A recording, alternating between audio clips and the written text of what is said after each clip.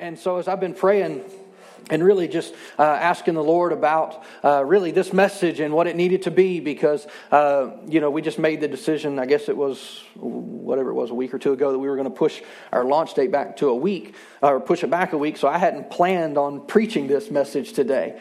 And so I do what I do. And so I went to prayer and just started asking the Lord, and I really felt stirred in my heart in the area of faith and really teaching on faith. And so, but as I began to pray some more about it, the Lord began to take me, it's still along that same line, but really in a different not a different direction, but an angle that I believe, and I'm going to say this, and those of you that have been around know I don't throw this around very much, but I believe it's prophetic for the moment. And I wouldn't say that if I didn't actually believe that. And so this is what I'm going to ask from you this morning, is to listen. And because it's not just what I'm saying, we're going to walk through a story in the Bible together. Some of you it'll be familiar to, some of you it won't. But I believe it has great wisdom for us, for all of us moving forward. And so if you have your Bibles, you can turn to Numbers chapter 13. You're like, I'm not sure where that is. Start at Genesis, Exodus, Leviticus, Numbers. It's the fourth book of the Bible. And, so that's important to know, because I realize that not everybody just goes to Numbers to read all the time. And but this is the account and the story of the children of Israel. I'll give you the backstory. Many of you have heard about Moses delivering the children of Israel out of Egypt, where they were enslaved for a long time. And so really, they're in the wilderness and they're getting ready to go to the promised land. Now, they had wandered for 40 years and all these things because of doubt and unbelief. Unbelief matters greatly. And it's not just that we have to be faith-filled people. We need to make sure that unbelief doesn't get hold in our heart. And because ultimately that's what happened to the children of Israel. And so they're wandering people. Now, God never called them to be a wandering people. When he called them out of Egypt, he had a place for them to go. In other words, he had already made a home for them, but yet they chose, because of their decisions, because of their unbelief, they became a wandering people, which was not God's will. It was not God's will for them to be wanderers. It was not that at all. As a matter of fact, they were meant to be conquerors. They were meant to be settlers. That was who God had called them and really destined them for. And so we're going to pick up the story right at the tail end of this, right before, kind of on the end of what all's happening. And so they get close, though. And so this is kind of, I gave you a little bit, probably more detail than you needed to know, but this gives you kind of a picture of the moment. So here in Numbers chapter 13, I'm going to start reading in verse 1. Dylan, you're not going to have these scriptures, by the way, just so you know. Not these couple. They didn't want you freaking out. They just had to switch out back there. You'd be like, what's going on? But here in verse 1 it says, the Lord now said to Moses, send out men to explore the land of Canaan, the land that I am giving to the Israelites. The land that I'm giving, let me say it this way, to them. Not to a couple, not to a few, to them, to the whole nation. I'm giving you a land. That was God's plan. That was God's purpose. That was God's will. And so he gives more instructions to Moses. He says, send one leader from each of the 12 ancestral tribes. So Moses did as the Lord commanded him to do. And so God is what? He's giving instructions saying, hey, look, I want you to send 12 men to the promised land to go check it out and see if it's not what I said it was. Like, here's the promise. You can see it. You know what it is? Moses, just go confirm that it is what I said. And so he selects 12 men, one from each tribe of the nation of Israel. And he says, y'all go check this out. And so he picked these 12 men. And it says in verse 25 of Numbers 13, it says, after exploring the land for 40 days, the men returned to Moses, Aaron, and the whole community of Israel at Kadesh in the wilderness of Paran. It says they reported to the whole community what they had seen and showed them the fruit that they had taken from the land. It says this was their report to Moses. We entered the land that you sent us to explore, and it is indeed a bountiful country. So, hey, this is a good place, Moses. Man, you said God was going to take us to a beautiful place that had all the resources that we needed and man, it is. It's awesome. Look at the fruit. Look at the grapes. I mean, this stuff's amazing. It says it's a land flowing with milk and honey, and here's the kind of fruit that it produces. Verse 28. Now, you're going to hear this word a couple times in these next few verses. But. Yeah, but. Yeah, hey, Moses, look, we've been out here in the wilderness, man. God's taken it. We went. It's exactly what you said. Like, oh my gosh, it's amazing. But the people living there are powerful. and their towns are large and fortified. We saw giants there, the descendants of Anak. The Amalekites live in the Negev, and the Hittites, the Jebusites, and the Amorites live in the hill country. Now those were all powerful nations, people groups. So they live in the country. It says the Canaanites live along the coast of the Mediterranean Sea and along the Jordan Valley. So in other words, that God has already said this is what's going to happen. This is the way it's going to look. And they're saying, yeah, but this is all going on. And then it says in verse 30, but, we got another but. So second one. But Caleb tried to quiet the people as they stood before Moses and said, let's go at once to take the land. We can certainly conquer it. So you got some naysayers and then you got some people saying, nope, God said it, dadgummit, let's do it, right? Like, it doesn't matter. We are well, other translations say we are well able. Not maybe, kind of, sort of. I mean, I've shared this before, but logic would tell you if it was God's perfect plan, why are there giants? Why are there strong people holding it? Why is the country secured and yet God's going to send a wandering people who are military, who have no real experience in battle to go conquer these strong nations? Because it was the promise of God. This is my held belief in this, is that those strong people and those giants were God's insurance policy, that only people of faith would ever take that land. That an unbelieving people would never step into the promised land. Ever. And so, and we see this here. So we have two opinions going on. The people are like, oh my gosh, there's giants. And Caleb says, nope, we're well able. Verse 31, it says, here's the third but. But the other men who had explored the land with him disagreed. Oh, hello. Says we cannot go up against them. They are stronger than we are. Verse 32. So they spread a bad report. They spread a bad report.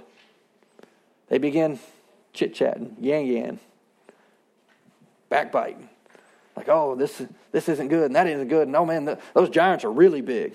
Like I saw the six-fingered man over there. He was there. I saw him. He was counting all 12 fingers and it was crazy and they're just massive. And they're spreading a bad report. What was the bad report? We are not able to do this. This is beyond what we can do. Well, the problem was they were looking at themselves, not at God. That was the problem. So they begin to spread this bad report about the land among the Israelites. Now, what was the bad report? Hey, there's plenty of food. There's plenty of water. It's beautiful. We're by the ocean. It's at the beach. What was the bad report? Said the land that we traveled through and explored will devour anyone who lives there. Well, we know that's a lie because people live there. So we know that's not true. So we know absolutely that statement's not factual because it wasn't an uninhabited land. It wasn't like God took them to Antarctica and said, hey, it's covered in snow right now, but I'm going to melt it all. And there's beauty under like all this snow. You just can't see it, but that's your problem. No, it was beautiful. And yet because of a lack of really eyes of faith, they couldn't see what God was doing. It says the land devours people who live there. All the people we saw were huge. It says we even saw giants there, the descendants of Anak. It says next to them we felt like grasshoppers. And that's what they thought too. See, I've shared with you over the last couple of months about what I believe that God is doing through this moment.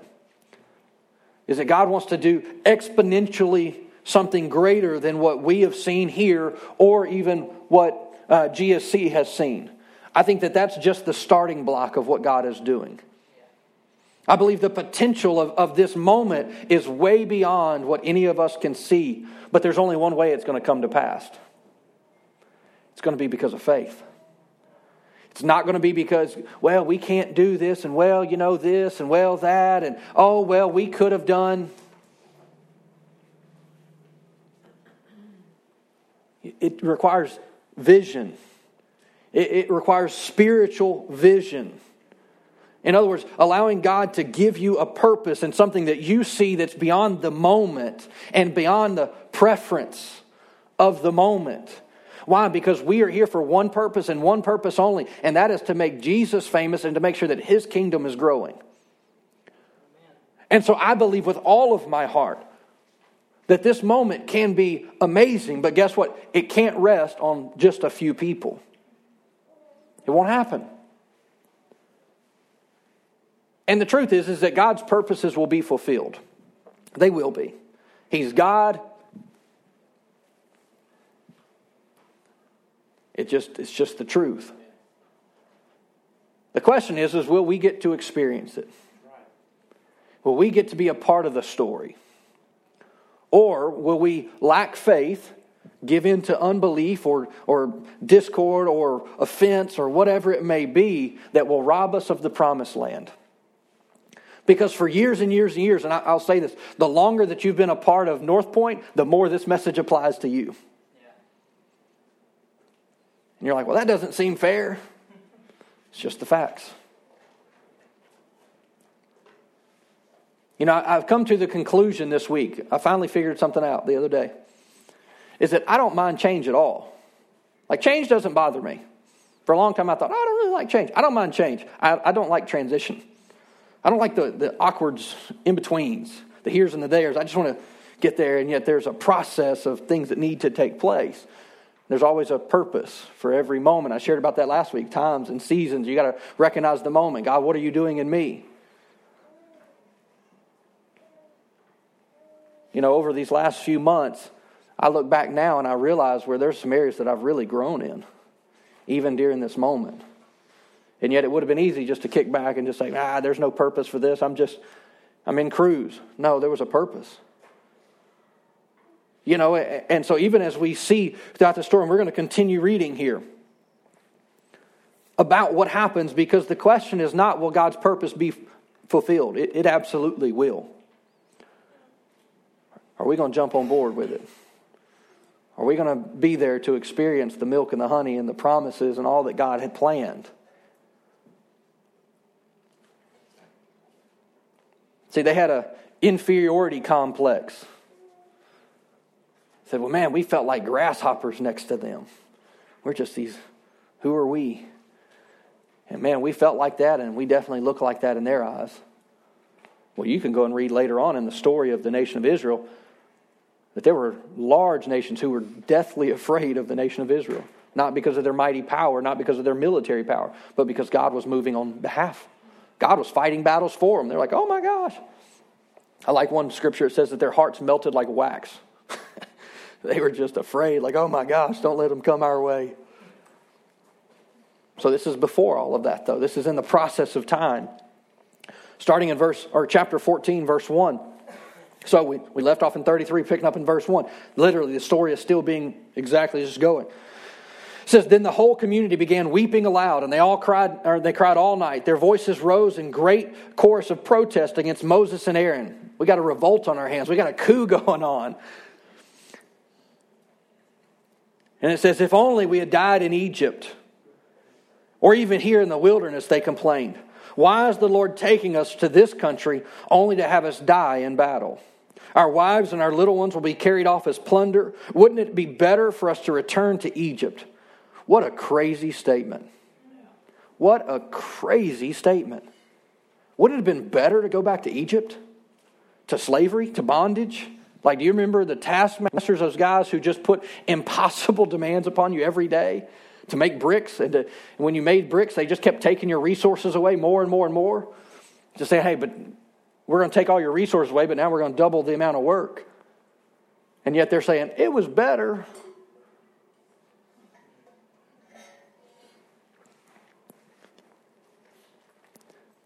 Verse 4, it gets even better. It says, they plotted among themselves, let's choose a new leader and let's just go back to Egypt. Let's just go back to Egypt.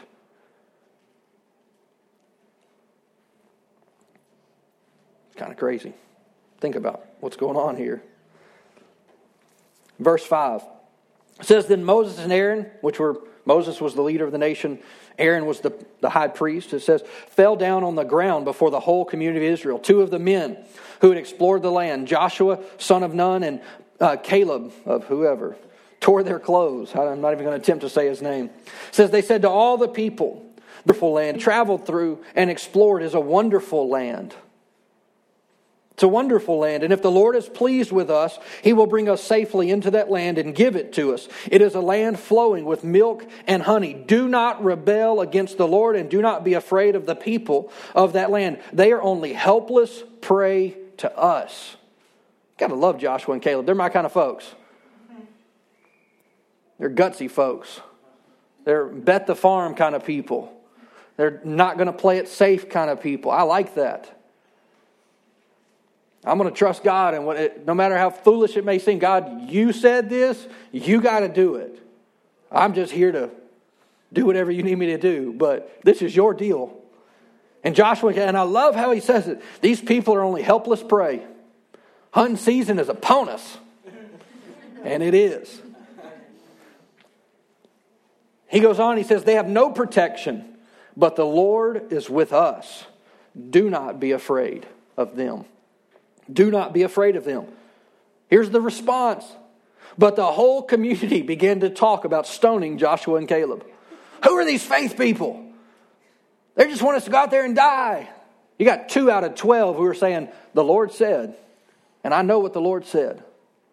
And 10 of them are going, not today. It ain't going to happen. They're like, we know how to get this, because remember, they're spreading a bad report. I mean, and I didn't say that. God said that about them. That they spread a bad report. And you've got Joshua and Caleb, 2 men who have hearts full of faith saying, no, we are well able. God will fight the battle for us. God will go ahead of us. God will send angels to fight if He needs to. But it doesn't matter. That land belongs to us. We know that. I mean, they all knew the promise of God was that was their land. But yet only 2 of them had the faith to actually possess it. That 2 of them had that trust, that ability to say, God, if you said it, you're going to do it. Now, we're going to skip over some of this, but Moses begins to pray for the nation, which is a good thing because God was ready to kill them. That's the truth. You can go read it. And that's really what happened. Moses begins to pray and says, God, what are people going to say about you? You got a reputation. You can go read it. I'm not exaggerating. That's actually what he says.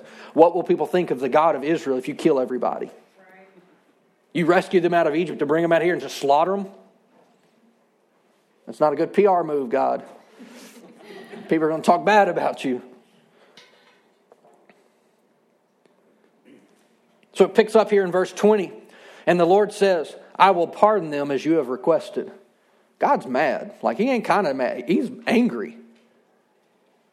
And yet he says, because Moses prays, he says, I will pardon them as you have requested, but, there's another but. As surely as I live and as surely as the earth is filled with the Lord's glory, not one of these people will ever enter that land. God says, look, I'm not going to kill them, but they're not going to the promised land either. No, I won't allow it. I will not allow unbelief to go occupy my promise.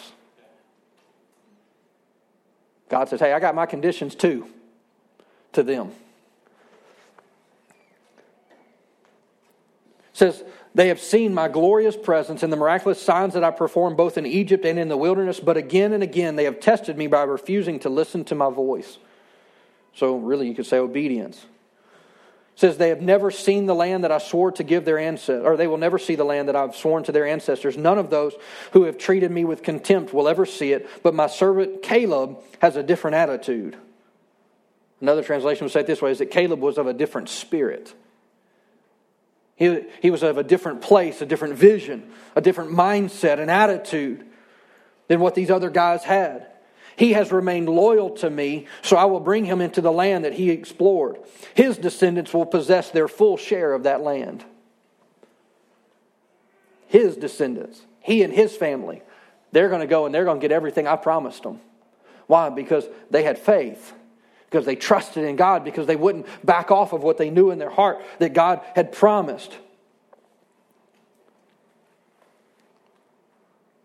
So there's some more prayer, some more conversation that happens with Moses. And then into verse 30, you're like, well, what about Joshua? I thought he was a man of faith too. Well, in verse 30 it says, and God is referring and talking to the nation of Israel. He says that you, in verse 30, you will not enter or occupy the land that I swore to give you. The only exceptions will be will be Caleb and Joshua.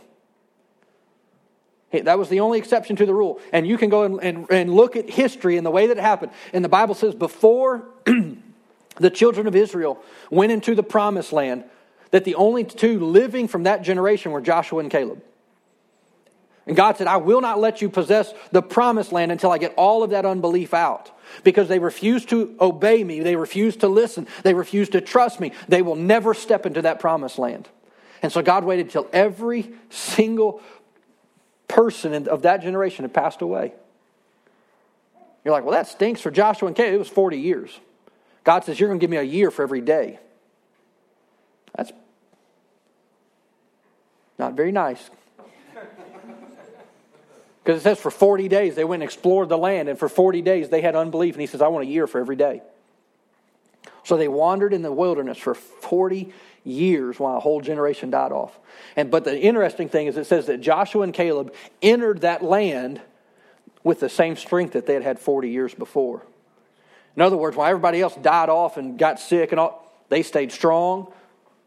One translation says that their eyes weren't even remotely dimmed.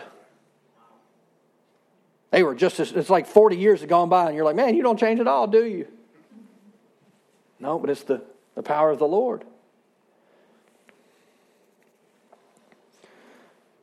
See, of all the promised places that God has for every one of us will only ever be found by faith. You'll never get there any other way. Every promise of God that you see throughout Scripture, which there are hundreds and thousands of promises from God.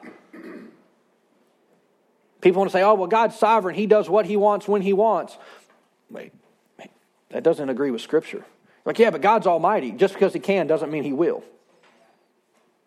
He gives us free choice. He gives us free will. I mean, He says it this way. Joshua actually says it. That the Lord speaking to him says, today I'm going to set before you life and death, blessing and cursing. Please choose the right thing. That's my translation, but He says, I'm going to put it right here before you. Which one you want? Life, death, blessing. Which one you want? You want to trust in yourself? You want to trust in the Lord? Which one? What you going to do? I mean, so anything that we have in our hearts, you know, I know that as I look around the room, I can see there are some of you who have been a part of this church for a long time, who have prayed for a long time. And if you're not careful, this moment can throw you because it looks differently than what you've prayed for. But you're not recognizing that this is what you've prayed for. It just looks differently. It looks different. You're like, well, I don't understand. Join the club sometimes. I don't always understand the Lord. Most of the time I don't. Until later on, and then there's hindsight, and it's like, oh, I didn't see all that. My bad. Like, I didn't recognize that God was in all of this moment, but in the moment I couldn't see it. And so many times that happens. And so, you know, we can't get caught up in circumstances or moments, or no, we've got to have a heart of faith. We've got to be like Joshua and Caleb that are of a different spirit. No, I'm going to believe God. I'm going to trust God. I'm going to watch God do the miraculous. I'm going to watch God change my city. I'm going to watch God use our church to do something amazing. Before any of, but see, that takes faith. I'll remind you, 6 months ago, before any of this was known, and I've shared it with you since, there was a deal that I had written up that was really strong in my heart called The Church I See. And one of the statements that I had written in there, which was, I believe was the Lord, was that we would be a church that would no longer be ignored. Amen.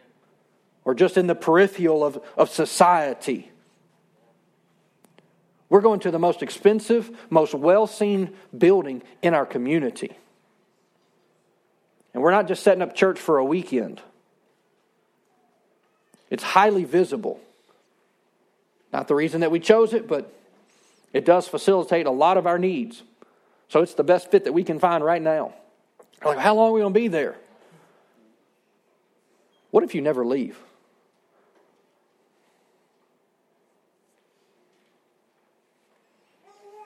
You're like, well, why would we never leave? What if the church was 1,000 people? You're like, oh, that couldn't happen in our town. Says who? You say it can't be 1,000. I would say, why can't it be 2,000? You're like, I don't know about that. That's fine. I was just talking to Pastor Sam here 3 weeks ago. He was telling me about a church that he just went to. It was 1,000 people, and the city is 2,500. You think they have a voice in their community?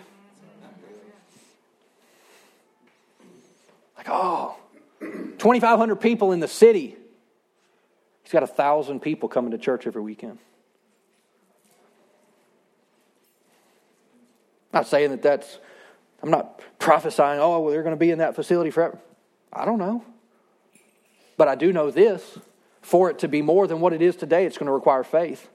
It's going to require being intentional. And why settle for, I'll say it this way just because I put it into context. Why settle for 500? That would make it the largest church in our city. I'm not here to build a big church. You shouldn't be here to build a big church. We want to see that the kingdom of God advances, makes a difference in people's hearts and lives. So take the limits off. Like, well, man, what would that be like? What would that look like? I don't know. We have the opportunity to find out. But it's going to require faith. Like, man, that just seems like so much. Yeah. Anything worth doing is a lot of work. When me and Darren moved here, we renovated our kitchen. It was a lot of work. I'm really glad we did it, though. But it was a lot of work, a lot of late nights. But we've been able to enjoy it. My wife definitely enjoys it a lot more because she's not in this little closed-off kitchen. It's nice and open. She doesn't feel like she's in a closet doing dishes. But it took a lot of work. Anything worth doing is going to take some work. So what do? You roll up your sleeves. You get busy. You have that heart of faith that says, look, God, I may be loading a speaker in, but somebody's going to hear the gospel this morning through this speaker. This speaker is a tool for the gospel. Man, I'm tired of carrying in this kid's stuff. I'm tired of doing this. I'm tired of doing that. Okay. So go back to Egypt.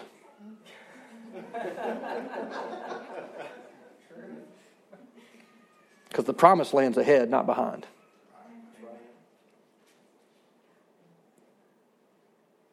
Look, the past is not bad. It's a part of the story. But God's will is ahead, not behind. Best days are ahead, not behind. Like, yeah, but it's going to look different. Of course it is. You're going to look different in a year too. Some of us will still have hair. Some of us will have less hair. Some of us will be as bald as ever, right? You make bald beautiful. You make bald beautiful. I pick on Matt because I know he can handle it. He got good, strong shoulders. No, but you have to have this eye of faith, this heart for the kingdom of God that says, I will not settle. And I don't want to be like the naysayers, and I don't want to sit back and just be the critic with an opinion but no help. To be a critic takes nothing. Takes nothing to be a critic. Other than you're in the way. And I say it because I love you. One of my favorite stories in Scripture is Nehemiah. He had 3 guys that chattered the whole time. Throughout the whole story. Just critics. They threatened him. They did all kinds of stuff. He said, the work I'm doing is too great to come and deal with your nonsense. Go read the story. The work I'm doing is too great. I'm not going to get distracted with something that doesn't matter. I don't care what you say. I don't care what you think. It doesn't matter. I've got a great work to do. Well, guess what? God's got a great work for you to do. Don't allow somebody or the enemy or even your own thoughts betray you. Why? Because there's a promised land to move into. But it's going to require faith. And sometimes faith is, I know what I feel, but I'm going to step outside of that. I know what I see, but I know this is the Lord. I heard this, but this is God's church. He's in charge of this. And so I'm going to do whatever I can to be of help, to be of support, to be of aid. It requires faith. Anything for God requires faith. It required faith for them to take the promised land in spite of all the giants. And guess what? They took the promised land in spectacular fashion. It didn't all happen in one day. As a matter of fact, God sent them to the strongest, most fortified city first. So if you're insecure, go take that big one. We know it as Jericho. The biggest, the strongest. They never lifted a finger. And God destroyed the city. Why? Because it took people of faith. I mean, you want to talk about faith. Go conquer that city. What are we to do? Go walk around it every day, but be quiet. It's just a curious thing. Why did God tell them to be quiet? Got my assumptions? You ever heard the phrase, loose lips sink ships? Y'all just shut up. Y'all just go walk. Do what I tell you to do. Seventh day, y'all go walk 7 times. Y'all about to see something y'all ain't never seen before. When you blow that trumpet, a shout goes up and the walls fell down and they charged the city. That was the start. Needless to say, after that, they were a little bit more confident. They weren't thinking, oh, we're just grasshoppers. We're not so small. We're not so insignificant. Why? It wasn't them. They didn't do anything. They just they were obedient. They just did what the Lord said. God took care of it. And God brought about what he was doing. Many of you know this verse, but Hebrews chapter 11, verse 6, it says that without faith it's impossible to please God. Impossible. There's few things in the Bible that I can find that it says that it's impossible, that God would sign off on saying something. But he does say, if you want to please me, it's going to take some faith. Because it's impossible to do it without faith. So you're like, well, how do I do this? You know, I understand. I mean, you're charging me up and you're kind of giving me this moment, if you will. But how do I do this? It's pretty simple. It's not complicated. I can just tell you this. This is what I've learned about God. He's a lot less complicated than we make him. Flip over. We complicate things. We want it to be, you know, you got to do this. You got to jump through this hoop. You got to backflip over here. You got to do this. God doesn't do that. Over in Hebrews chapter 12, this is how you do this with a heart of faith. Now, this is coming out of Hebrews chapter 11, which we would refer to as the Hall of Faith. Basically, it's God's bragging list of people of the past who had lived in faith. And so he just goes through this one, this one, this one, this one. And so in verse 1 of chapter 12, it says, therefore, since we are surrounded by such a huge crowd of witnesses to this life of faith, we are called to be a life of faith. That's what we're called to live. Like, well, what does that mean? Living a life of faith is not looking at what is just visible, but it's believing that God is almighty. God can do this. Faith means being confident even when you can't see results. Faith means action, but faith also brings results. I'm a result-oriented guy. I have my list and I like to check my list. I am results-oriented. I like crossing stuff off. I like my list. Why? Because it tells me I did something. Right? It's just the way my mind works. But faith gets results. So it says, hey, we're called to this life of faith. So how are we going to do this? It says, let us strip off every weight that slows us down. That's every attitude, every thought, every preference that slows us down, especially the sin. So just because you have some weight doesn't mean that it's sin, but there still can be areas of our life that are sin. It says, especially sin that so easily trips us up. Let us run with endurance, patience. Everybody's favorite word. Let us run with patience, endurance, the race that God has set before us. The promised land is before you. The finish line is ahead of you, not behind you. As long as you're breathing, the finish line is still ahead of you. Like, when do I finish my race? When you quit breathing. That's when. Like, well, I'm done running. Fill in the blank, right? Just saying. Let us run with patience, endurance, the race that God has set before us. He says we do this, so how do we run? This is how we run. This is how we move forward. This is how we have a heart of faith. We do this by keeping our eyes on Jesus. Keep your eyes on Jesus. It says the champion who initiates and perfects our faith. One translation will say it this way, is that Jesus, the author and the finisher of our faith. One time I was doing a word study on where it said author, and I like this definition. It said chief architect. I like that, because I like building. I like blueprints and schematics, and you're like, you're a nerd. Maybe, but I like that stuff. I like to see something on paper, because when I look at, let me say it like this, and this is what I mean by having a heart of faith. I can look at something on paper that's two-dimensional. It's flat. I can draw something out. It's flat. And as long as I'm looking down, it's flat. But when I look up, it's in 3D. I see something that is not by faith. But in my heart and in my mind's eye, it is. I can see it. And not everybody's wired like that, but I am. I can draw something, and I'm not even a good drawer, so I need a ruler, and I make my line straight, and everything's got to be, my OCD's got to be good, but I can see it.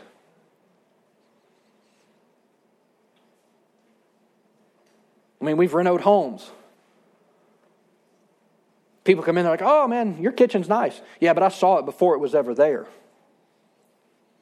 There were walls and things in the way, and there were things that no one else could see, but I had a picture in my heart of what I knew it could be. No one else could see it. And it took a process, and it took faith to get me from what it was to what it is today. But the picture in me never changed. I knew it in my heart. And I'm using that as a natural example. But the same is true for you even in this moment. When you look at it on paper, you may think, oh man, I don't know about this, and this seems this, and this seems that. But look up with an eye of faith and begin to ask God to give you eyes to see, to get a picture of what He's doing beyond just what you see right here. Because when you look up, you need to have eyes of faith. And it's exactly what he says here. Let us keep our eyes on Jesus. Look, I would have told you this 4 years ago when I came. You better not be watching me. Don't trust me. Not because I don't trust myself, but I'm not the Savior. I know that better than anybody. I am unqualified for that role. I am unqualified to be the object of faith or of trust. Unqualified. Now, I love Pastor Jason, but guess what? He's unqualified for that as well. You're like, are you saying I shouldn't trust him? No. That's not what I'm saying. But what I'm saying is, if you're dependent on another human being, you're already in trouble. Give you just an example. Well, if you're leaving, I ain't coming to church anymore. Were your eyes on me all along? Yeah, but I like you. I don't know him. You didn't know me 4 years ago either.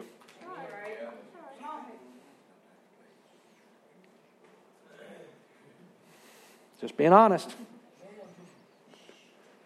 Well, I don't know. He's different. Good. Maybe he needs to be different.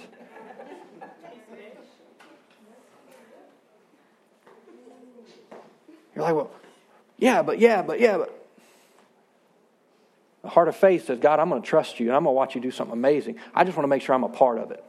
I don't want to be like those Israelites who got banned from their promise because of their unbelief. I want to be like Joshua and Caleb.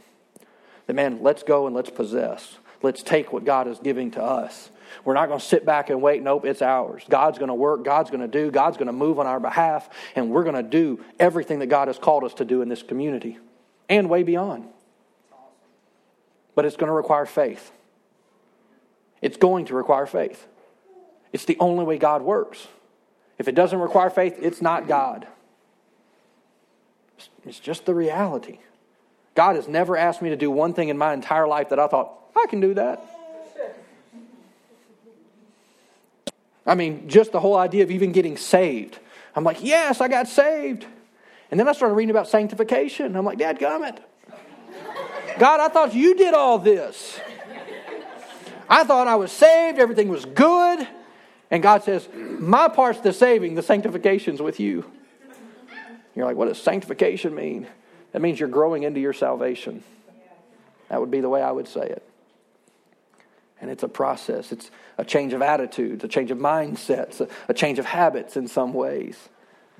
Some character things need to get worked on, and the help of the Holy Spirit, but He's a helper, not a doer, right? Well, we got to keep our eyes on Jesus, because it's all about Him.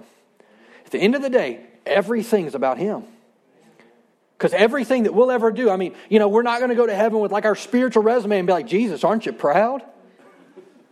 No, it's quite the opposite. The Bible says that we're going to take our crown, which represents our life, the substance of it, and we're going to come and what? Put them at His feet. And we're going to bow and we're going to worship for Him. Why? Because all of this stuff doesn't matter. He's all that matters. That's why it tells us, keep your focus on Him. Why? He's the one who's building. He's the one developing. He's the one moving us forward. He's the one that all of this is for. That's how you run with endurance. That's how you run with patience. What? You keep your focus. No, I want to be like Joshua and Caleb. I want you to be Joshua and Caleb. I want to see where God takes this thing, and in a few years, we're all there going, holy cow. Who would have thought?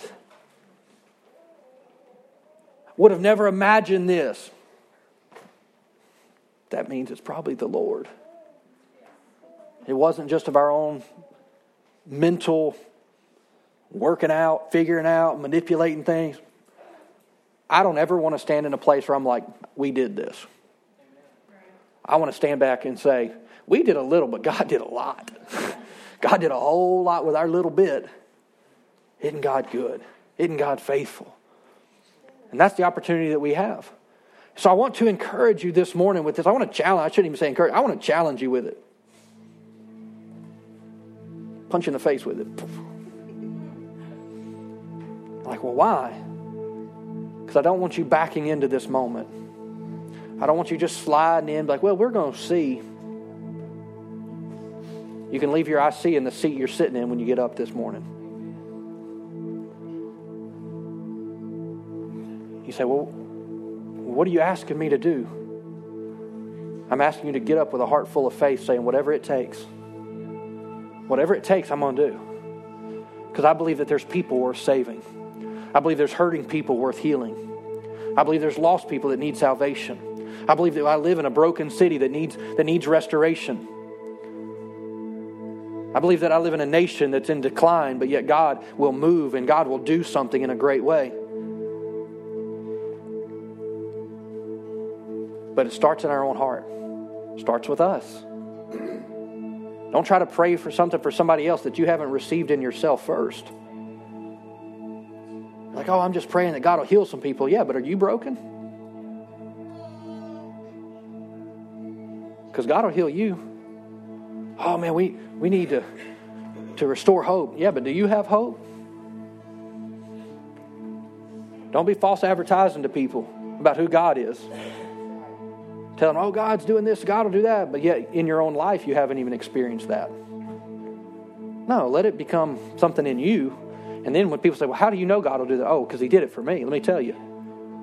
Oh, God healed me. I don't believe God heals anymore. Well, I'm sorry. I got some reports and I can tell you this and this and this. And God healed my body there. And the doctor said this. And then I went back and they're like, we don't know what happened. But,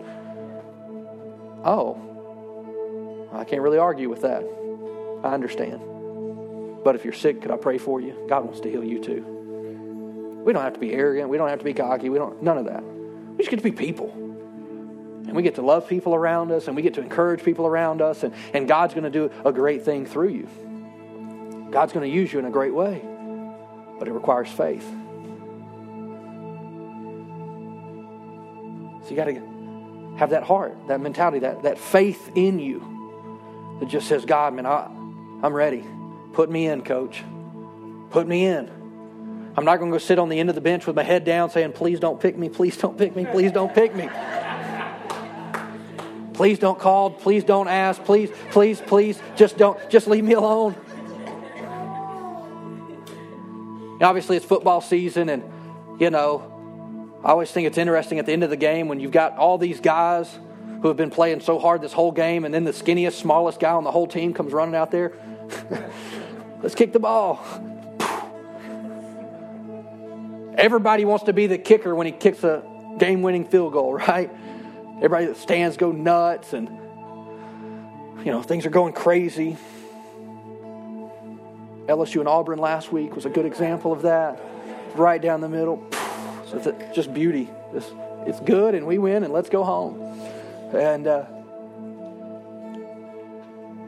but, I think many times God wants us to be like that guy, like the kicker that kicks the game-winning field goal, but we're sitting on the end of the bench going, please don't call me. Please, God, please just leave me alone. And God's saying, but I've got a moment for you.